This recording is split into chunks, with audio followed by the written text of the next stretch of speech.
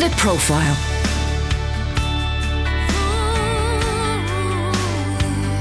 You're listening to Premier Christian Radio. Well, hello and welcome to The Profile here on Premier Christian Radio with me, Sam Hales. This is the show where we delve into a person's life, faith and ministry. It's brought to you in association with the UK's leading Christian magazine, Premier Christianity. If you would like a free sample copy of our latest issue, head to our website, premierchristianity.com/free sample. But today on The Profile, I'm pleased to say I'm speaking to Francis Chan. Francis is a popular Christian speaker who is currently planting churches in the Bay Area of San Francisco, California. He's the author of many books, including Crazy Love, and most recently, Letters to the Church, published by David C. Cook. Francis, welcome to the show. Thank you. Good to be with you. Sorry if my throat sounds horrible. I've been sick for the last few days. Sorry to hear that. I hope you feel better soon. And you're recovering. I mean, I guess you're in sunny San Fran right now. Is that correct?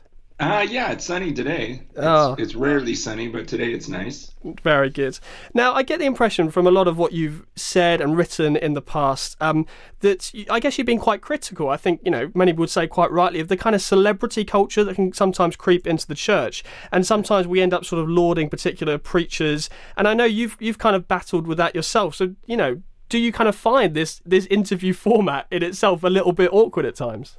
Well, yeah, I mean, sadly, I've almost gotten used to it, because it happens so often. But I think the key to me is, how can I somehow use whatever platform the Lord has placed me in and bring glory to Him and turn the direction to everyone who's listening to recognize there's a holy God watching us right now who is keeping us alive and keeping our thoughts afresh.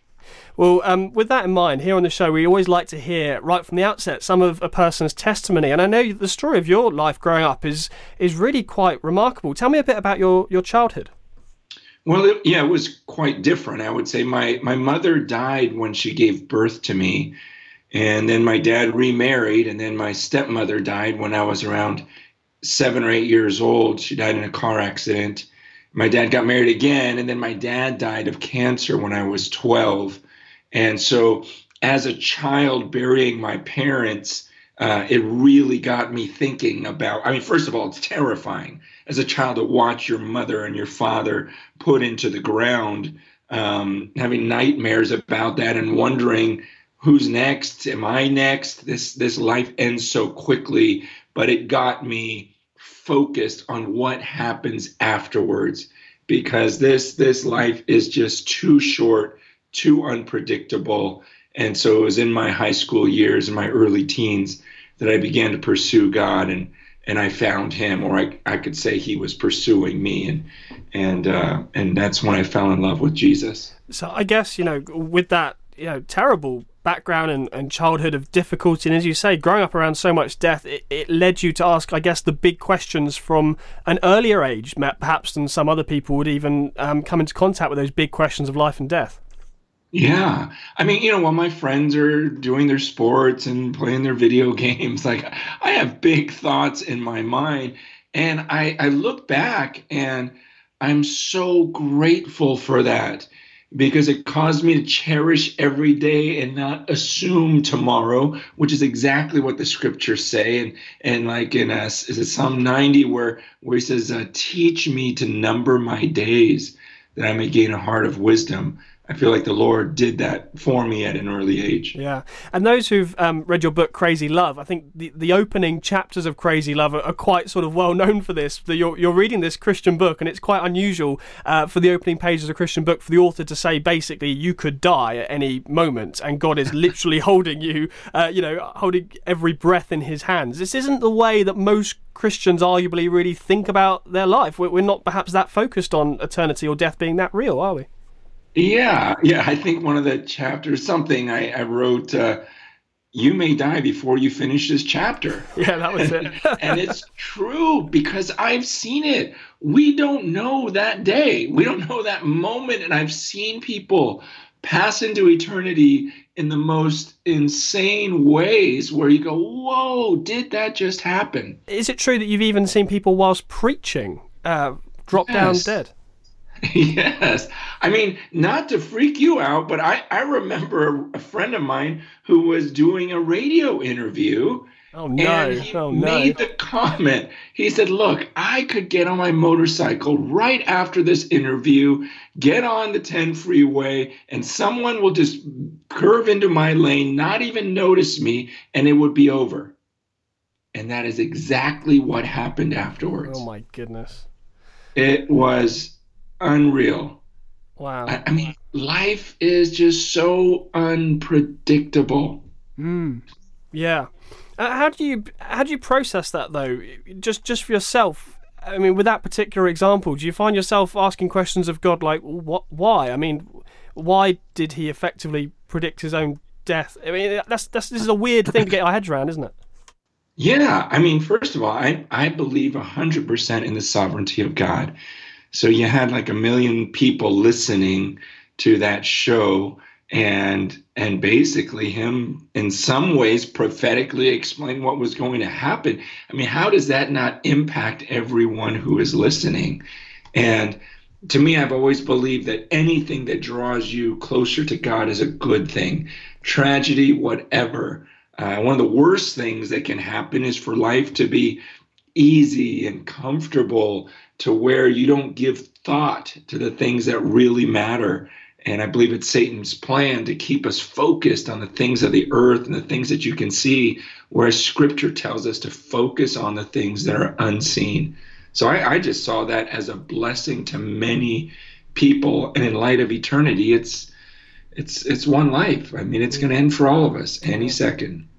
So, at what point after becoming a Christian did you sense a kind of calling to ministry or to plant churches? Yeah, it was, I was probably 17 or 18 years old, and I was telling every one of my friends, everyone I could think of. I mean, I was going through our school yearbook and calling everyone I knew before they graduated to tell them about what Jesus had done. Because I thought to myself, if this is true about heaven and hell, then I need to tell everyone I can. And I guess I just never stopped. And so I really felt that calling because I thought, I don't know what else I want to do with my days.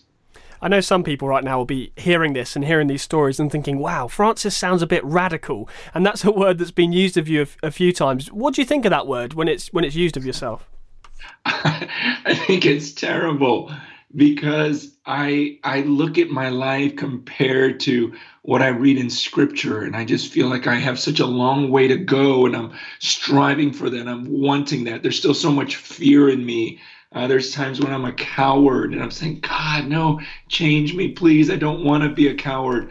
And it scares me when people put me on a pedestal because in some ways they treat me like, oh, he's unreachable or he's a radical, which gives them permission then to live this lukewarm lifestyle that doesn't stretch them. And that's my biggest concern, is for them to look at me like I'm an extremist, when the truth is I am so far still from the life that Christ wants us to live. So if you wouldn't call yourself a radical, because that's a terrible word, how would you describe, I guess, your calling? Is there a form of words that you have you think this is kind of what I feel God has called me to do? Yeah, I'm trying to live a life that is congruent with New Testament Christianity. I see the way they live. I see the power. I see the amazing things that God did in their lives. And I'm saying, God, I want that. I want that.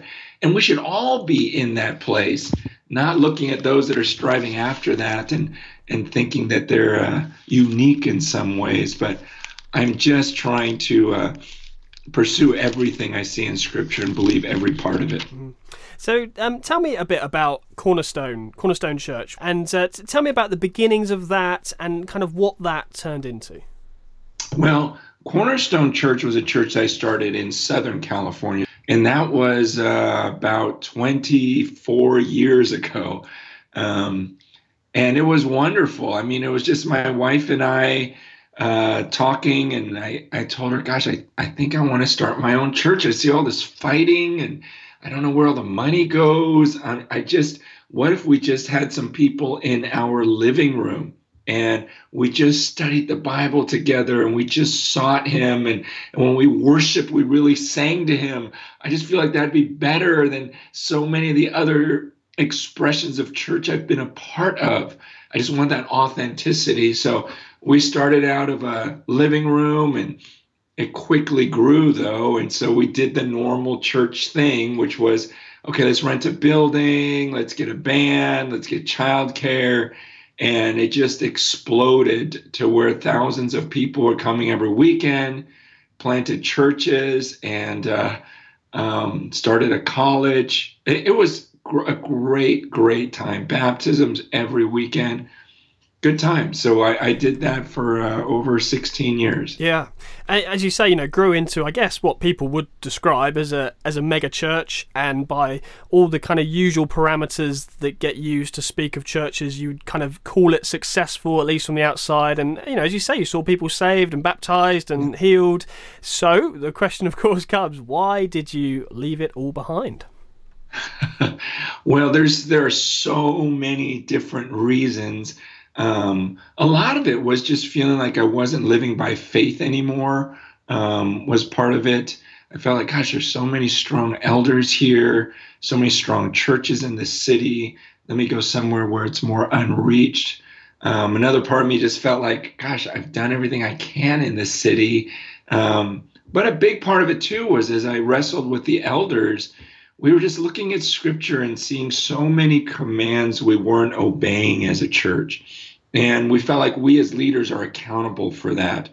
And all of the one another's, the church was really built around a speaking gift and a sermon, which is really what a lot, maybe all, churches at that time were built around.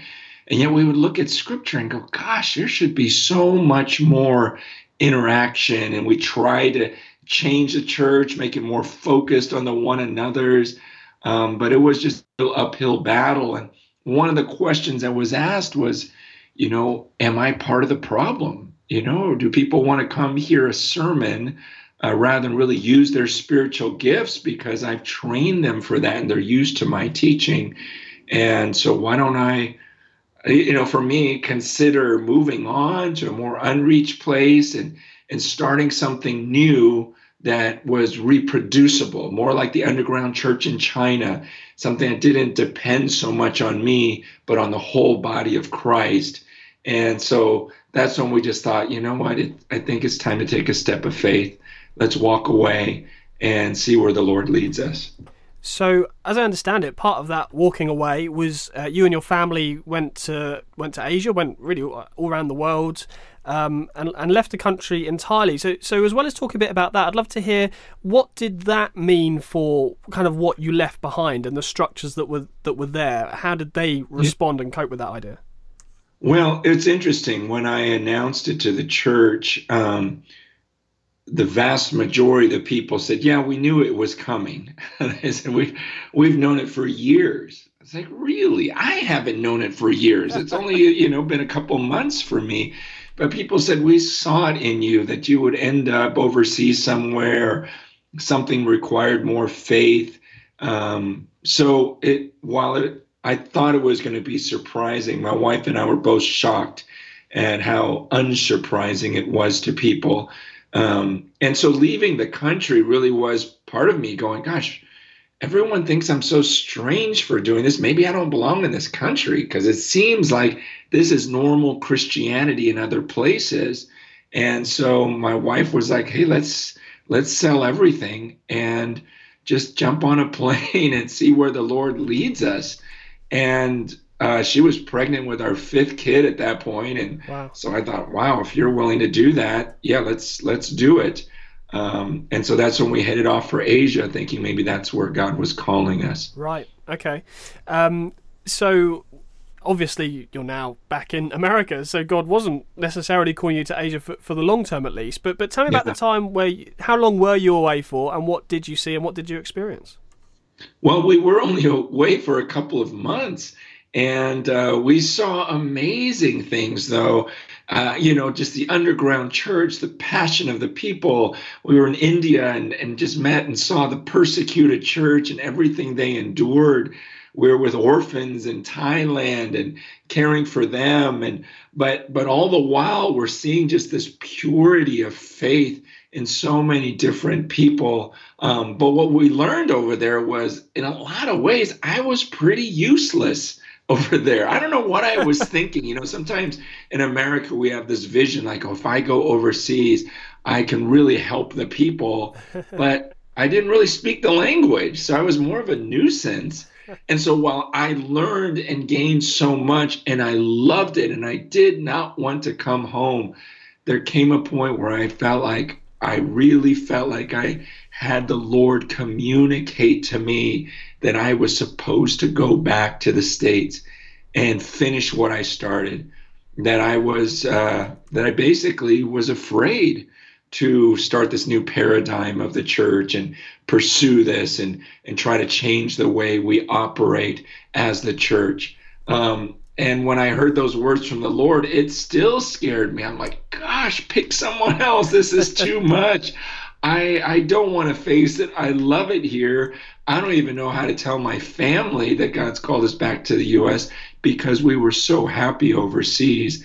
But, you have to obey what you believe the calling of the Lord is. And so that's how we came back to the States. And how we landed in San Francisco was that my brother had an apartment that we could live in, a little one-bedroom apartment. And we thought, well, I don't know where else we're going to live, so let's just go there temporarily.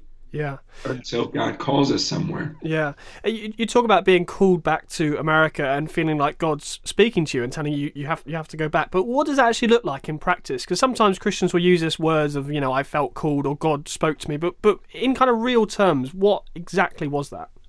Yeah, and understand, I come from a very conservative background. So when I feel like the Lord communicated to me at that point, that was a rare thing.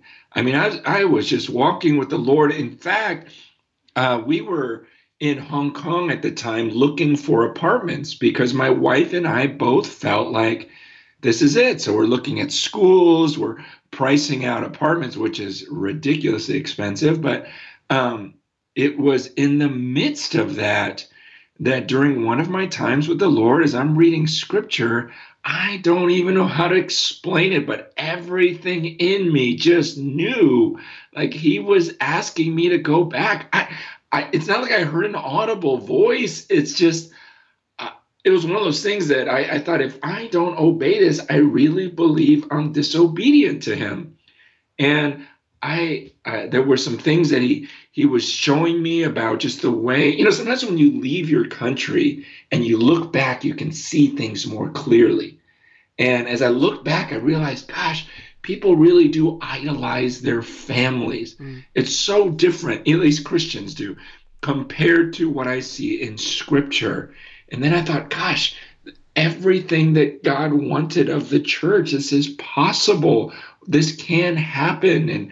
And so I really believe the Lord wanted me back for those two reasons, to get people to focus on the mission more than just their own families, and to get people to focus on believing the church could be everything that it could be. And so that's why when I came back to the States, we eventually wrote You and Me Forever, and now more recently, the Letters to the Church.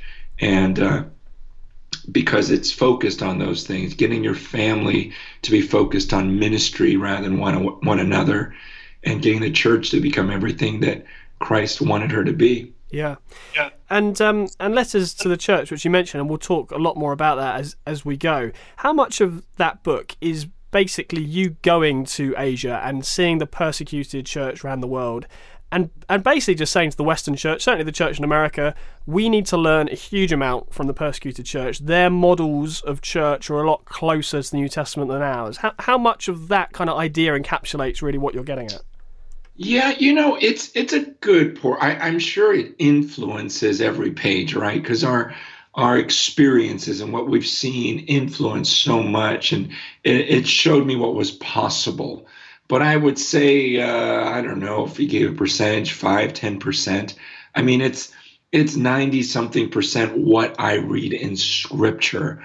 And I tried so hard in that book not to make it about experience, but about, look, here's what the Word of God says. And these are not obscure passages. This is said over and over and over again. This is clear through the entirety of Scripture that we've become pretty illiterate when it comes to Scripture. And I'm seeing fewer and fewer people who read through the entirety of Scriptures over and over again to really understand what he wants. So I tried to give the most biblically accurate picture of what Christ wanted of the church.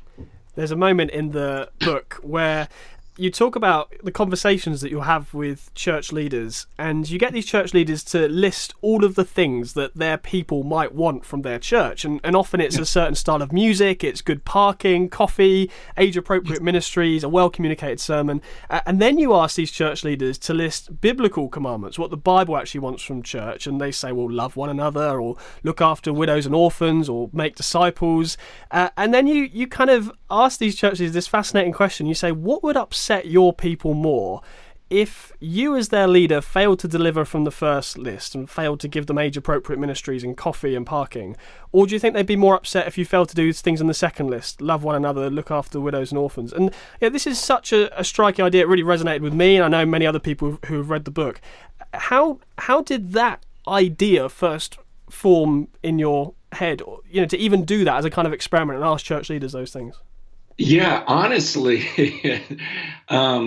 we've been doing this with pastors that come in, just getting them to say, what are people's expectations? Because everyone goes to a church building with expectations. I mean, they expected a church building, first of all, but they expect the 40-minute sermons and listing all that out. And really, it's one of our other pastors that led them through that exercise. And I thought, wow, that is brilliant. And I'm going to start doing it. So I really have to give credit to that other pastor who's more of a teacher. And we've talked through these things before, just saying, gosh, people really get angry over things that are not biblical commands. And yet there are so many biblical commands that it doesn't seem to bother them, that they'll love one another deeply. I mean, that's the premise of the church is, look, they'll know you are my disciples by the way that you love one another. And when Jesus says, look, this is my command, this is my new command, I'm giving you this new command. I want you to love one another just as I have loved you. That's huge. That's God saying, this is what I want of the church. I want you to love one another. This is the new command. I want you to love them as much as I have loved you. I'm about to die for you. We're just breaking bread and showing you for communion for the first time. And as you hold that bread, as you think about my blood, I want you to look around at the people in the room, and I want you to love them to that extreme. This is the command for the church. Almighty God commands it, but do we pick a church based upon that? Do we look and go, gosh, this is really bothering me. I don't love the people, deeply from my heart like Christ loved me, and they don't love me that way. Like, these are major things, and if we don't see that in the church, it ought to bother us, and we must do everything we can to strive for that. Yeah, there's another section where you pick up, you mentioned some of this already, about our attitude towards the Bible, which is interesting because I guess every church out there would say, oh yes, we believe the Bible. But when it comes to actually living that out, it's quite another thing. I mean, you talk about how we will, talk about this preacher is a great communicator, and we kind of add lots of things to the text, and we kind of come up with our analogies, and we preach. But you point out, actually, there's plenty of times in the New Testament where it talks about just read Scripture as it is in front of the congregation. And certainly most churches in this country, they might have a short reading, but really it's a short reading, and then the meat of it is someone unpacking it and preaching and adding their own thoughts to it. And you seem to be suggesting a couple of points in the book that another way of teaching the Bible is literally just reading it and putting less emphasis on kind of unpacking it and preaching it. Is that correct? Yeah, and I am not saying that we shouldn't preach, and praise God for teachers. This is commanded. I'm just saying there's a power to the word. Like Paul tells Timothy, until I come, devote yourself to the public reading of Scripture, to exhortation, to teaching. So it's all of it. You do preach, you do teach, and you publicly read the Scriptures. I think about Revelation in chapter 1, verse 3. It says, "Blessed is the one who reads aloud the words of this prophecy, and blessed are those who hear and who keep what is written in it, for the time is near." He's saying, if you want to be blessed, then read this book out loud. And the people who listen to it as you read out loud, they will be blessed. So here we have in Scripture a promise from Jesus. You want to be blessed? Like those of you who are listening right now, do you want to be blessed by God today? If so, he tells you how to do it. Read the book of Revelation out loud to other people. But then, who's ever done that? Here's Scripture telling us, blessed is the one who reads it out loud. Blessed are those who hear and obey it. But somehow in our mind, we think, well, you can't just read that. You can't just read it out loud. Not the book of Revelation. Well, what if we misinterpret it? Yeah. And I just feel like that thinking is so satanic. God promised, just read it out loud and you'll be blessed. And so we've done things like that in the church. And it's true. Yeah. It's such a blessing. Well, that brings us to the end of part 1 of today's show, but do join us again right after this to hear more from my guest today, Francis Chan. After growing his Californian congregation from 30 members to 6,000, Francis Chan turned his back on the American megachurch model. Look at churches. There are so many who exist that are not making disciples. People are not getting baptized, and yet they're spending a fortune. How is it then that the underground church in China grew to 100 million people? Inspired by churches in Asia, the acclaimed preacher believes he's now promoting a more authentic expression of Christianity. Read the full interview with Francis Chan exclusively in this month's Premier Christianity magazine. For your free copy, visit premierchristianity.com/free sample. The Profile.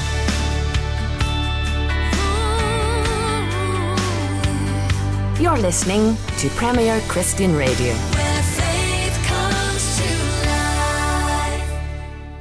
Welcome back to The Profile here on Premier Christian Radio with me, Sam Hales. I'm the editor of Premier Christianity magazine, and my guest today is Francis Chan. You can actually read this interview in the latest edition of Premier Christianity magazine. It's our cover story for the month of February. If you'd like to get the print edition of the magazine, which includes this interview, then head to premierchristianity.com and request a free sample copy of our latest issue. At the end of part 1, Francis was just talking about how he believes we need to be reading Scripture in church, and he wasn't doing down preaching. He believes that's important as well. But he was also highlighting commands in the New Testament, which he says instructs us as believers to simply read the Scriptures. Let's pick up on the rest of my conversation. It's really interesting, isn't it? Because I think a lot of people would agree with that, and they sometimes think, well, why do we always get so complicated about stuff? And I think a lot of people are really inspired by you, Francis, and in that you read it and you go out and you do it, and it doesn't have to be complicated. But of course, at the same time, even as I'm saying this, I'm reminded, well, you were involved in the founding of a theological college, which requires a lot of in-depth study. So is it hard to kind of hold those two ideas in tension, that yes, we want to be really simple and just live out what the book says, and yet we also do kind of value deeper study and going back to the original languages? Absolutely. And I also think that there are people that are very gifted at that. I don't consider myself one of them. I try, but there are just things I cannot understand. And we have to be okay with that. I mean, if there's pastors listening, don't feel like you have to be that scholar. God has given us different gifts, and praise God for those people who have these just brilliant minds. But I also thank the Lord for limiting my knowledge sometimes and going, gosh, you somehow, Lord, I'm thankful for the way that I'm made. I used to be frustrated with it, but now I go, you know what, Lord? I appreciate the simple things. And Scripture says you use these ordinary, uneducated men, and you turn the world upside down, right side up through these men. And so, God, I thank you for whatever you revealed to me. I think sometimes we overemphasize a person's IQ, their intelligence. And when you read scripture, you realize that's not the way it was in the New Testament. But we all need to be diligent in studying the scriptures. Mm. And many of these ideas, whether we're talking about the importance of reading scripture aloud, we haven't had time to go into the importance of valuing kids and not just sort of shutting them off in their own kids' ministries. You know, all of these ideas are more unpacked in your latest book, Letters to the Church, out now, published by David C. Cook. And it's a superb book. I just got so much out of it. Really appreciated the kind of huge amounts of challenge. Really, on every page, there's some really challenging thoughts to grapple with. But at the end of the book, Francis, you kind of do a bit of a big reveal finally at the end, and you kind of give us a bit of a sneak sort of preview into, well, where's all of this heading? There's a lot of kind of really interesting theory, and here's where the church might have gone a bit wrong, but what's the answer? And in the final chapter, you kind of hint at a possible, perhaps partial solution to some of these ideas, and it comes down to really doing church on a smaller scale. Do you want to unpack a bit of that for us? Yeah, I really wanted to be careful in that section of the book, because I never want to put myself up as, here is the ultimate example. I mean, while I want to say, like Paul says, follow my example as I follow Christ, I think when it comes to the church, there needs to be some sort of flexibility, because there's not a biblical there's not an absolute biblical construct on the exact structure of how our gatherings should look. Yeah. So I want to give people a peek into what we were doing and how we were expressing these biblical convictions in San Francisco and in the Bay Area because of our understanding of Scripture. But I wanted to be very careful not to say this is the way everyone should do it. My hope is that people could learn from what we've learned, and I hope they come up with a even more beautiful expression of the church. But we have learned, I think, primarily how much God can use every person in the body, and how we have to spread out the leadership, and how the great movements around the world are not from one person preaching to thousands, but just by mobilizing hundreds and thousands of believers to trust the Word of God and trust the Holy Spirit. And I really believe that's the only way we're going to reach the world. Yeah, I mean, so as I understand it, what's really interesting about this model is it doesn't require a big building that can be expensive. It doesn't require you to spend a lot of money paying pastors, which again, most church models have some sort of system for that. And so instead you kind of have a small group, maybe house church model. I don't know if that's the right terminology, but you've got people meeting in homes, and the pastor or the leaders sort of doing their own quote-unquote normal job, so they're not relying on a salary. And what that means is any money that is given in to this church can all be spent on missions and serving the poor. So, I guess for some people, they're thinking, oh, I'm familiar with this. This is a kind of house church model that I think in this country was quite popular in the 1970s. For other people, I guess for most people, this is completely new, because it's certainly not the dominant expression of church in this country at the moment. Yeah, and a lot of that comes from our just desire. It's like, gosh, how can I get everyone? Supposedly, Scripture says that every believer has a manifestation of the Holy Spirit for the common good.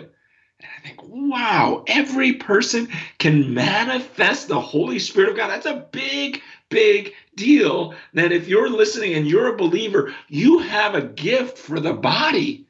And the body needs you desperately. It's not just, oh, I'm good at folding bulletins. I'm good at, just this earthly thing. But it's a supernatural, like God will move through you. And so as a leader, I need to mobilize that type of power. And so we just found, like in the smaller expressions, because how can we all do that if there's, 1,000 people in the room? It would take all week.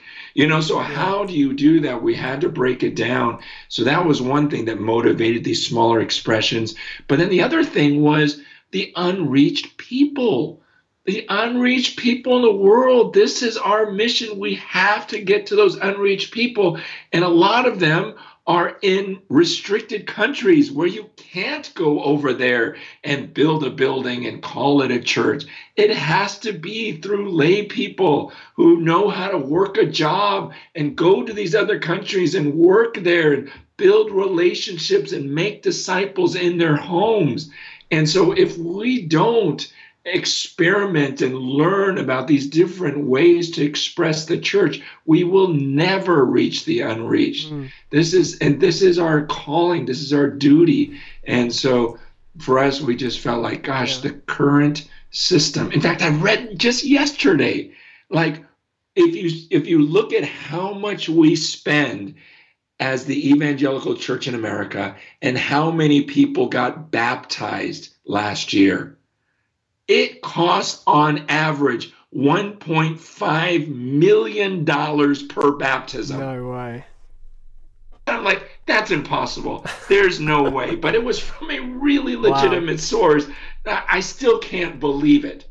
But how are we supposed to survive like that? And this one pastor was talking about, well, they got it down to like 5,000 a head, but if you look at churches, there are so many who exist that are not making disciples. People are not getting baptized, and yet they're spending a fortune. And I'm just going, how is it then that the underground church in China grew to 100 million people without any, super preachers or without a budget?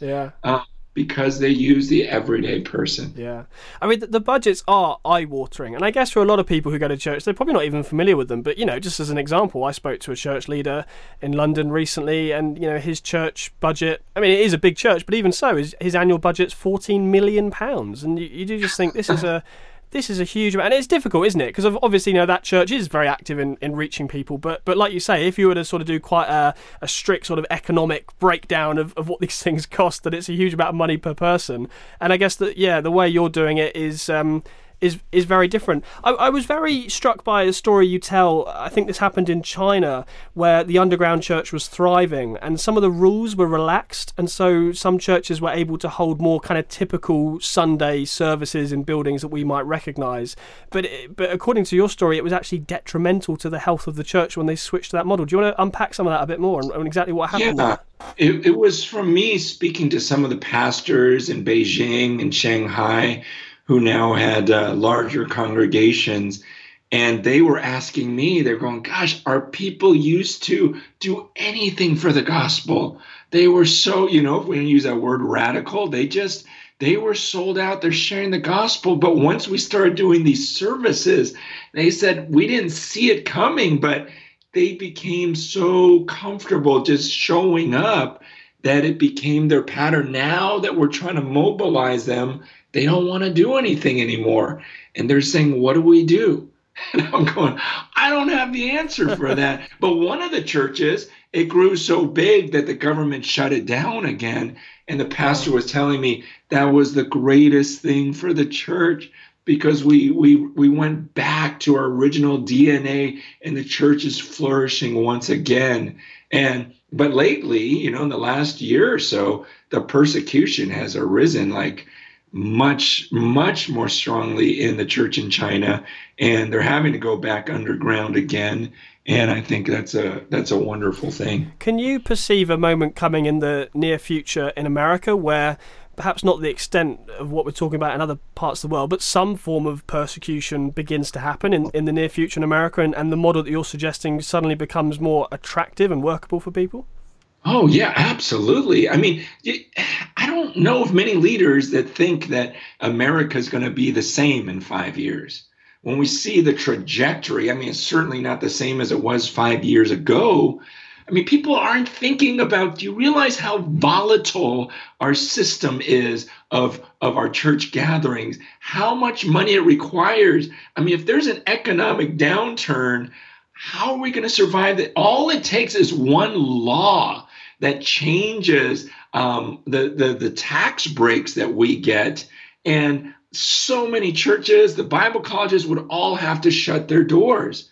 And so when you look at the LGBT agenda and whatever else and what's going on in the government, you just go, how can I continue with a system that is so dependent on so much money and so many breaks from the government. That can't be the future. Too much has changed. And I don't know that it's going to get to the point of persecution. It certainly seems like it's headed that direction. But people need to realize when that happens, it's too late to jump to another model. I mean, this is exactly what happened in the Soviet Union. When communism came in, they shut down the big cathedrals and the church just died because the people didn't know how to make disciples. They didn't know how to share the gospel on their own. And that was different from China when communism came in, because there was this base of disciples who knew how to make disciples, and they could go underground and multiply. And so you have this vast, contrast between the Soviet Union, what happened to Christianity there, versus what happened to China and how it thrived. That's why I'm saying, look, we have to start preparing for this. People need to know how to study the word for themselves and not depend on a 30-minute sermon. People need to know how to make disciples and not depend on their pastor to share the gospel for them. We have to learn how to gather in different ways rather than saying, I need to find a church that has all of these things for me. Otherwise, I can't survive. I mean, we need to strengthen ourselves now while we have the opportunity. And so I believe that's part of my calling. Yeah. You come across, Francis, as a very joyful person. And I know as well that you have experienced, as we talked about in some of your earlier story and some of your life, also experienced, highly level of suffering. I want to talk about that concept of joy in suffering, because I think, there's a whole chapter in your book on suffering and how, some churches seem to teach that if you follow Jesus, everything will get better. Whereas actually, Jesus said, if you want to follow me, you've got to deny yourself, and suffering seemed to be part and parcel of what it meant to be the early church. So I would love to hear some thoughts on you about this idea of, yes, as a Christian, you probably will experience suffering, and yet there is great joy to be found in that suffering. Yeah. 1 Peter 4:12 says, Beloved, do not be surprised at the fiery trial when it comes upon you to test you as though something strange were happening to you, but rejoice insofar as you share in Christ's sufferings, that you may also rejoice and be glad when his glory is revealed. If you're insulted for the name of Christ, you are blessed. So this is the New Testament teaching over and over again. Jesus says, rejoice in it. And when you believe in eternity, then you really can rejoice through the difficult times.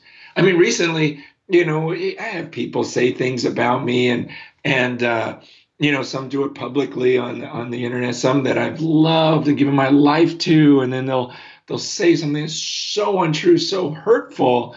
And my wife even asked me, hey, is so-and-so still saying stuff publicly about you? I said, yeah. And she goes, does he mention you by name? I said, yes. And she goes, well, that's good. At least you get credit for it. And she was just saying, gosh, you get reward when people slander you by name. Wow. That's a good thing. And I love that my wife would say something like that, because it's so biblical. Wow. It's like this life is so short, and if we take Jesus' words literally, then when someone slanders you for something that's so biblical, then you get rewarded for that. And to truly rejoice, that's a gift from God. And I will say, I did not grow up a joyful person. I remember relatives looking at me as a kid and just going, why are you never happy? You always have this sad look. And now I just feel like, gosh, there's so many days where I just wonder if anyone on the earth is happier than I am. When God talks about this joy inexpressible and this joy and rejoicing through trials, it's like, I'm so grateful God has done this in my life. This is a new work. And I really do rejoice at betrayal now. Yeah. I really can rejoice at slander or whatever, because it's what God wants. I get to taste a little bit of what Christ went through. And so that when his glory is revealed, I can rejoice and know that I suffered with my brothers and sisters, at least to some degree. So I guess with that in mind then, I did want to ask you, what has been the best day of your ministry and what's been the worst? Oh, gosh. Oh, wow. I have no idea how to answer that. Let me answer it this way. My son-in-law was telling me the other day, because he's a hard worker, but he every week makes sure that he goes away for hours to be alone with the Lord. He just won't give up that Sabbath time. And he's been teaching people how to do that. And he says, I think that's the greatest joy in my life when I see other people enjoy spending hours alone with the Lord. And I can teach them that. And because then I see that they actually now are deeply in love with him and they can't get enough of him. And so I guess I would agree with him. I go, gosh, when I see that, every time I see that, it doesn't get old. I'm not talking about people coming forward after an emotional message and, saying they want to go to heaven. I'm talking about when people really get it and they really fall in love with Jesus and you see them just enjoying him, loving him, and they just pursue him on their own. Whenever I hear of that happening and someone getting it like that, that's just a great, great day. So to measure what was the greatest day of that, I don't know. Maybe the most difficult, I think it was when I was back at Cornerstone and I went through a really rough spell because I'm reading all these things in Scripture and I want the church to become that. And I'm trying to preach these things, and yet I don't know how to lead the church in that direction. And then people are getting angry at me from both sides. And it's when you love these people and you're trying your best and you're frustrated because you don't have the wisdom to lead them well, or whatever I was going through. It really hurt. I was frustrated with myself that I couldn't lead the church into what I saw in Scripture. And then I was just hurt by people that I loved. And I thought, gosh, I'm trying, I'm sorry. And so it was just kind of this two-way thing of knowing I was failing and yet not knowing the answer. Those were real tough days for me. Sure. And what is the relationship now between you and Cornerstone and the leaders there? Well, there's not really much. Everything's good. It's fine. I think there was a period where I think they wanted me to keep some distance from the church. So I spoke a lot initially. I'd go back and speak, and it was good. But I think it was important that I distanced myself so the new leadership could really take ownership of the church, because it got weird. Like when I would come back, old faces would come back and, to see me, and it would disrupt. And so I think for the sake of the kingdom, it was good to have some distance. But there's no bad blood on my side. I feel like everything's good, and it's certainly different there. And the new leadership has taken root, but I think it's honoring to the Lord the way that the relationship's gone. I wanted to ask you a couple of kind of wider questions, I guess. I ask a lot of American Christians this question. Around the word evangelical, which I'm sure is a term that at least in the past, if not still now, you'd have a measure of fondness towards, or you describe yourself as an evangelical. I'd love to know, is that a word you still use? And the reason I ask that is because some people are telling me that this word has become almost corrupted by politics in America. And now if you use the word evangelical, it tends to mean who you vote for rather than what you believe about Jesus and the Bible. So help me understand that. Is that a word that you'd still apply to yourself? I apply it to myself, but not publicly. For that very reason. I've got bad news for you, Francis. This is a public interview. I'm so sorry. No, but it's in the UK. No one here is going to listen to it. Yeah, I never describe myself, or I rarely would describe myself as that for those reasons. Sadly, it has become this ugly word out here, and it's just become distorted people's connotation of that word. So yeah, I run from it. Yeah. I try to just say, look, I'm just a human being trying so hard to trust the word of God, the Bible, over my own thoughts, over the way I think, over the way I would naturally go, to believe Isaiah 55, that his thoughts are not my thoughts. His ways are not mine, but his are over mine. So by that, I'm trying to teach people that we walk around in America with so much arrogance. Everyone tweets, everyone blogs, everyone wants their voice to be heard. And I'm trying to explain to them, I'm trying to shut my own voice even out of my own head and trust his words above mine. And that's what I'm trying to do. How you label me for doing that is up to you. Sure. I'm just trying to be a person that follows the word. So that's the way I describe myself to other people. Yeah, and I noticed that, I don't think you're on Twitter anymore. Has there been a sort of removing of yourself from some of that sometimes more toxic environment of social media?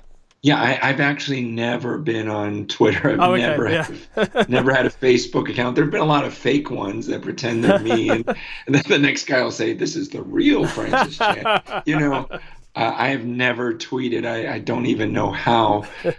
So best of all, it just, when social media first started happening, gosh, it was a difficult time. It was during that whole time that I was going through everything at Cornerstone. Right. It was weird when suddenly you have thousands of people stating their opinion about you publicly. Yeah. And you just thought, what? Whether it was positive or negative, my soul didn't know how to react to that. Times when I got so arrogant because you're hearing all these people saying good things. Other times I would get angry and hurt because you hear these extreme statements spoken about you. And so I just need to stay away from that world for the sake of my own soul, because you start saying things based upon how you think people will react, rather than saying things because they're true and biblical and it's what God has called you to say. In fact, I heard a preacher say the other day, he goes, many of you are preaching for the absence of criticism rather than for the presence of the Holy Spirit. Wow. And I thought, that is a trap we can fall into. What can I say to please people? What can I say so I don't get criticized and have to answer everyone, rather than saying, Lord, I will say whatever you tell me to say because I'm here to please you and I don't care what they say about me. Yeah, and with that in mind, I wanted to ask you about one of your older books just briefly, because you're not afraid to tackle the harder subjects, and it doesn't get much harder for many people than the topic of hell. You wrote this book, Raising Hell, which came out shortly after Rob Bell's book, Love Wins, which of course was very well known and controversial. Rob Bell was kind of hinting at, if not arguing for, universalism, this idea that one day perhaps God might save everyone. And your book, you said, I remember you said at the beginning, we're going to just try and see what the Bible says and follow where the Bible leads, and you felt, and you co-authored this with Preston Sprinkle, and it seems like the two of you felt by the end of the book that you did believe in the traditional Christian view, which is that some people who die without knowing Christ will suffer eternally conscious torment in hell. What's been interesting, I guess, since then is that the Preston Sprinkle, your co-author, seems to have changed his mind actually and moved much more towards a third position, which is sometimes known as annihilationism, this idea that actually if you die without Christ, then the part of your punishment might actually be to cease to exist. And I guess for some Christians, it's a kind of, if I can use this word, a bit more of a palatable view of hell, because you think, well, at least this person won't have to eternally suffer, and actually part of their punishment in hell might just be the end of their life.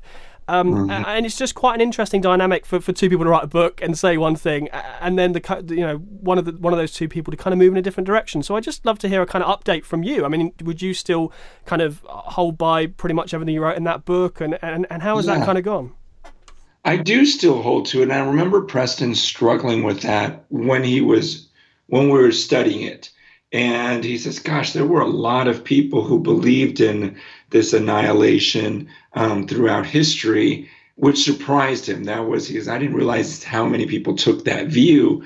But as we studied, he just felt like, gosh, but if I just take the Bible literally, it just seems like there are too many passages that show an actual punishment rather than annihilationism. So, and I would agree with that, but we both struggled just because we felt like, gosh, it just seems severe. Now, when I read the scriptures, though, now I'm going, gosh, but there are a lot of passages in scripture that are severe and not like me. Just like the verse that I mentioned earlier, like God's ways are not like mine.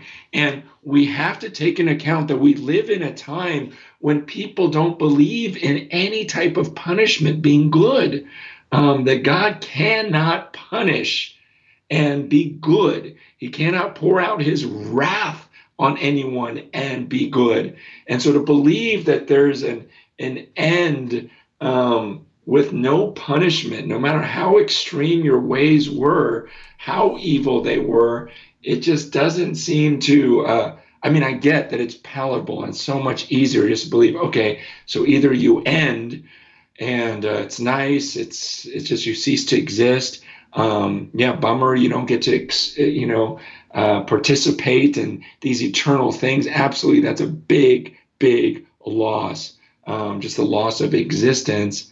However, gosh, the wrath of God, just like the love of God, it is so extreme. When I read through the entire Bible, you've got to understand over and over and over in Scripture, every prophet's job was, look, here's the blessing if you pursue him. Here's the cursing if you don't. They get on Mount Ebal and Mount Gerizim. Okay, you guys say, here's the blessings if we follow God. Here's the curses if we don't.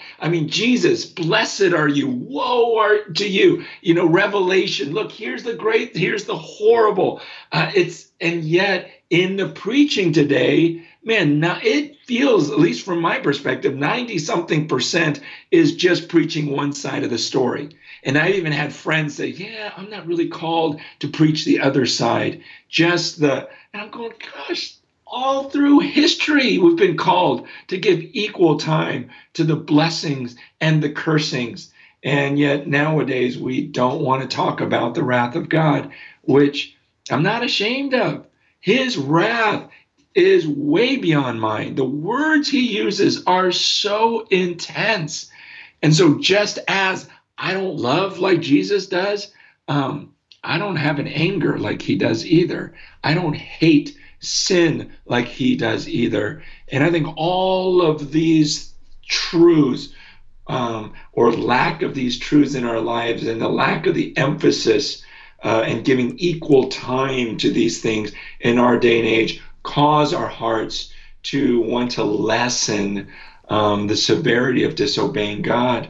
And so I think all of that affects how we interpret Scripture. Well, we're sadly very nearly out of time, Francis, but it's been wonderful to talk. Just like to finish, actually, by asking a bit about your family, because I understand you've been quite the sort of spokesperson for adoption in particular. I think there's a famous quote of yours, actually, that does around sometimes about how, as Christians, we shouldn't be praying, oh, should I adopt or not? But shouldn't that be a default, And that seems to be something very close to your heart. So I'd love to hear a bit about what family looks like for you at the moment. Yeah, well, family is really crazy for me because I have 7 children.